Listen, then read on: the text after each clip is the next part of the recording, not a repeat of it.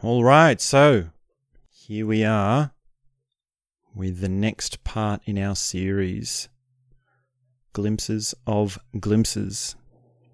And this series, of course, is a discussion on some of the little stories from the book Glimpses of a Golden Childhood by Osho. Now, I will quickly mention that Osho didn't get his name Osho until much later in life. So, as a child, they weren't calling him Osho. That was something that happened as a part of a process with his work. So, he had a number of different names. Sometimes he would get called things from his parents, sometimes from his nanny and his grandparents. Sometimes he would get called, for example, Raja, right, which means king. And other times he would get called his birth name, and other times that name even changed as well. And there were a number of name changes that occurred throughout Osho's life, depending on where he was at. And that's just something that's normal in that culture, in that time. So I've been referring to him as Osho, and we will continue to refer to him as Osho, but just keep in mind that his names did change quite a lot depending on where he was at and what his story was. So today I thought we'd talk a little bit about the story of when Osho met Gandhi. And before we get to that, I thought I would just also illustrate that Osho had a deep awareness of big figures of the spiritual world. The iconic leaders of religions played an important part in Osho's life, in his worldview, if you could say it like that. He is aware of, Jesus, Mohammed, the Buddha, Bodhidharma, Lao Tzu, Confucius, and all the rest of it. And he sort of talks in a funny way because in some ways he's very much against Jesus and he's very much against Christianity. And in other ways he's actually hip to the insights that Jesus brought, right? So for example, there's this saying, "Blessed are those who are like little children, for they will inherit the kingdom of God." And Osho says he's been impressed by that statement for 30 years. He says Jesus had the eyes of a child. Jesus is the fool in the idiot. But it doesn't say as much as about Christianity himself.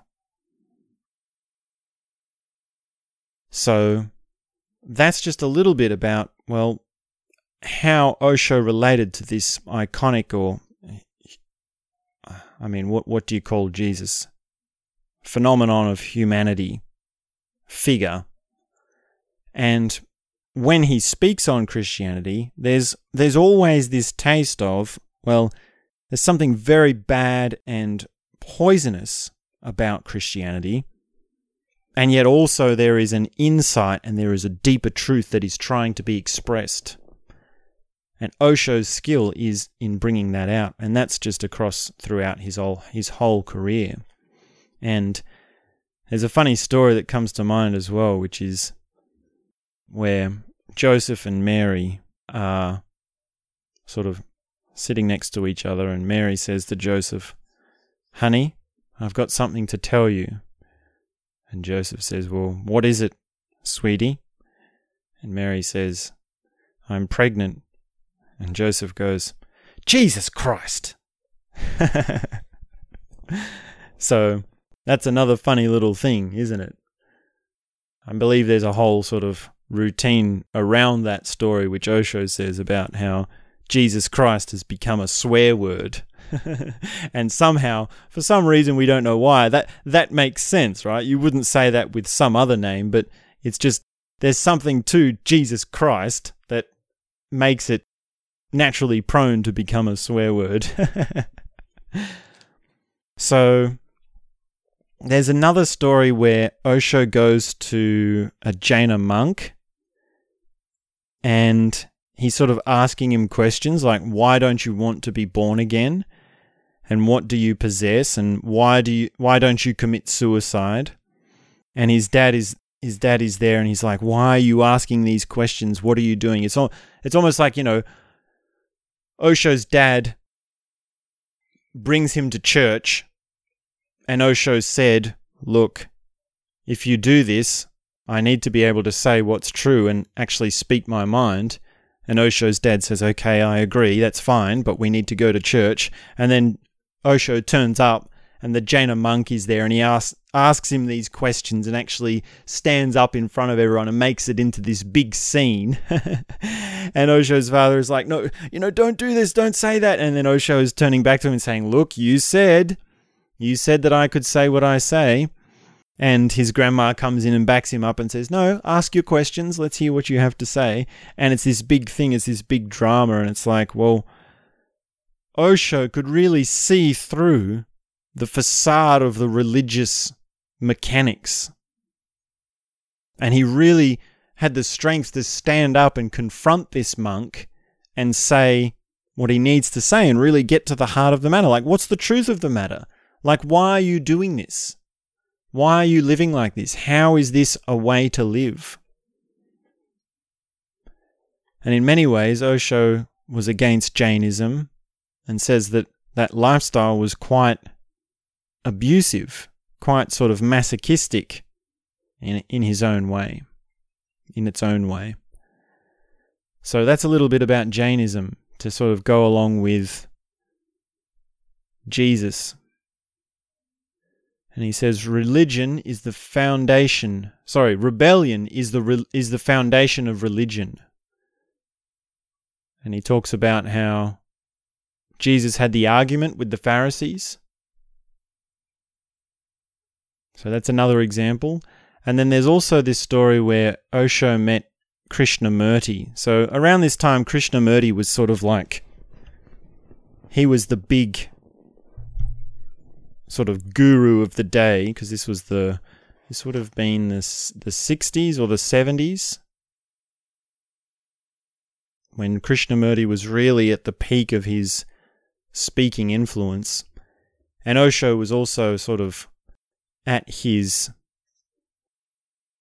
He was sort of the up-and-coming guy who had already got a bit of notoriety, so it was arranged for Krishnamurti, or Krishnamurti heard about this kid and asked him to come and see him, and Osho turned it down.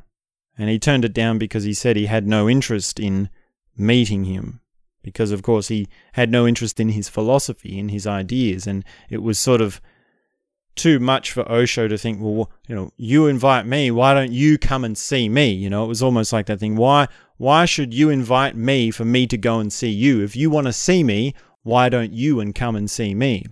So that's another thing that Osho talks about. And actually they did meet by chance. I think Krishnamurti and Osho did cross paths a couple of times, and he noted that Krishnamurti actually reads spy novels or detective novels.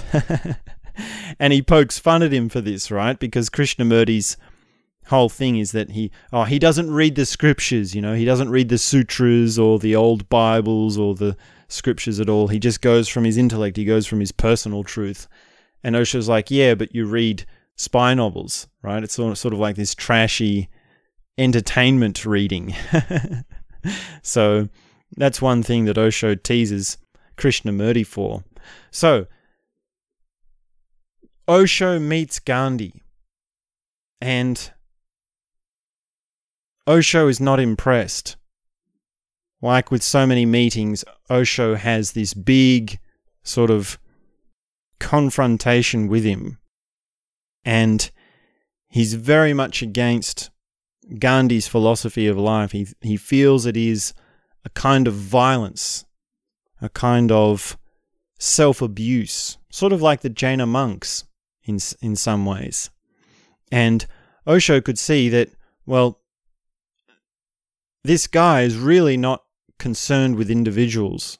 He's concerned with some ideas. And I think how the story goes is Osho turns up at the station and Gandhi's train is there. And it was like the third-class carriage was actually the first-class carriage, right? Because Gandhi had this whole thing of, he lives in poverty. And Osho could see, well, actually, if you go into this carriage, it's actually a first-class carriage, but they've just put the sign on it, right? It's almost like they've taken the first-class carriage and then put third class as the sign on it so that Gandhi could go into it. And that's just like, well, that's hypocrisy, right? And I mean, some people say the same about Mother Teresa, right? Oh, she lives in poverty, but she flies around the world in private jets, and I mean, some people even say that about the Buddhist monks, right? It's like, they've renounced the world, but they live in these stone monasteries with beautiful gardens and splendorous views. There's always a subtle dose of hypocrisy, if not an obvious overdose of hypocrisy in religion. So Osho felt that when he met Gandhi, and he meets him, and the first thing Gandhi says to Osho is, "Do you have any money?" And Osho says, "Yes." And Gandhi says, "Well, good, donate it." And he pulls out the box for donation, and Osho pulls out his money and he says, "Well, where is the donation going?" And Gandhi says, "Well, it's going to the poor, to people who need it more." And Osho says, "Okay," and then he puts his money in it, and then what he does later on is he actually takes that box and leaves, right? He just steals it, and Gandhi comes up to him and says, "Hey, what are you doing? Why are you taking the donation box?" And Osho says, "Well, you said it was for people who needed it more, so I'm taking it to them. I'm going to give it to them." And then there's this whole thing back and forth of, how do you actually have that? And I don't really know what the outcome of that situation was, but the point is that there was this big confrontation, right, between Gandhi and this boy. This boy. Who is this boy? He's not going along with it, right? And in so many ways, Osho spoke out about Gandhi, and this, of course, caused so much controversy for the next few decades over Osho's career, because Gandhi is seen by so many people as this huge, right, perfect, spiritual, iconic leader of India. Right? He's seen as like the guy of India. He's the guy of peace. He is the man of peace. And basically Osho said, well, his whole philosophy was violent. His whole outlook was violent. It was self-abusive. Right? To be that much of a counterculturalist or a contrarian, or to go that far against the grain, there was huge controversies and shocks around Osho.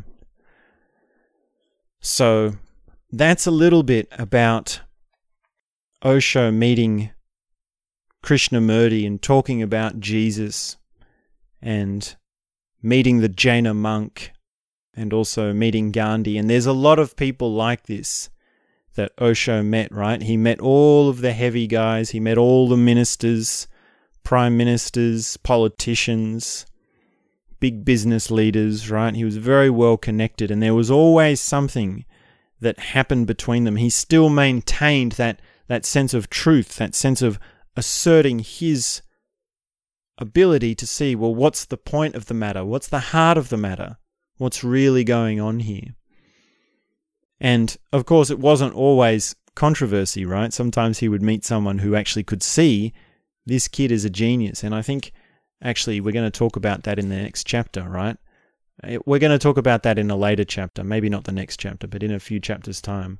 Because you might think, well, everywhere Osho goes, he's met with confrontation and drama and fighting and controversy and just breaking down of relationships, right? So you might think, well, no one would listen to him. No one would relate to him.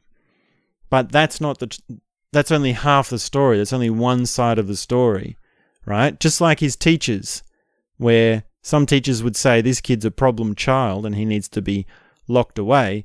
other teachers would say, well, actually this kid's a genius and we need to listen to him. It was the same with all of his relationships. Some people were very much drawn to him. Some people were very much alive to his awareness. So I think that's probably enough for this chapter. That's just a little bit about Gandhi and Osho. And I think they met a couple of times, but Osho was very critical of many of the spiritual teachers, and of course you can go and listen to his lectures to hear what he says about that. But at least that's a little bit of an introduction. At least that gives you a bit of an idea of what sort of mischief he got into. All right, thanks very much. I'm trying to keep this short, and we'll be back very soon with the next part in this series. So make sure you subscribe, and I'll talk to you soon. Bye for now.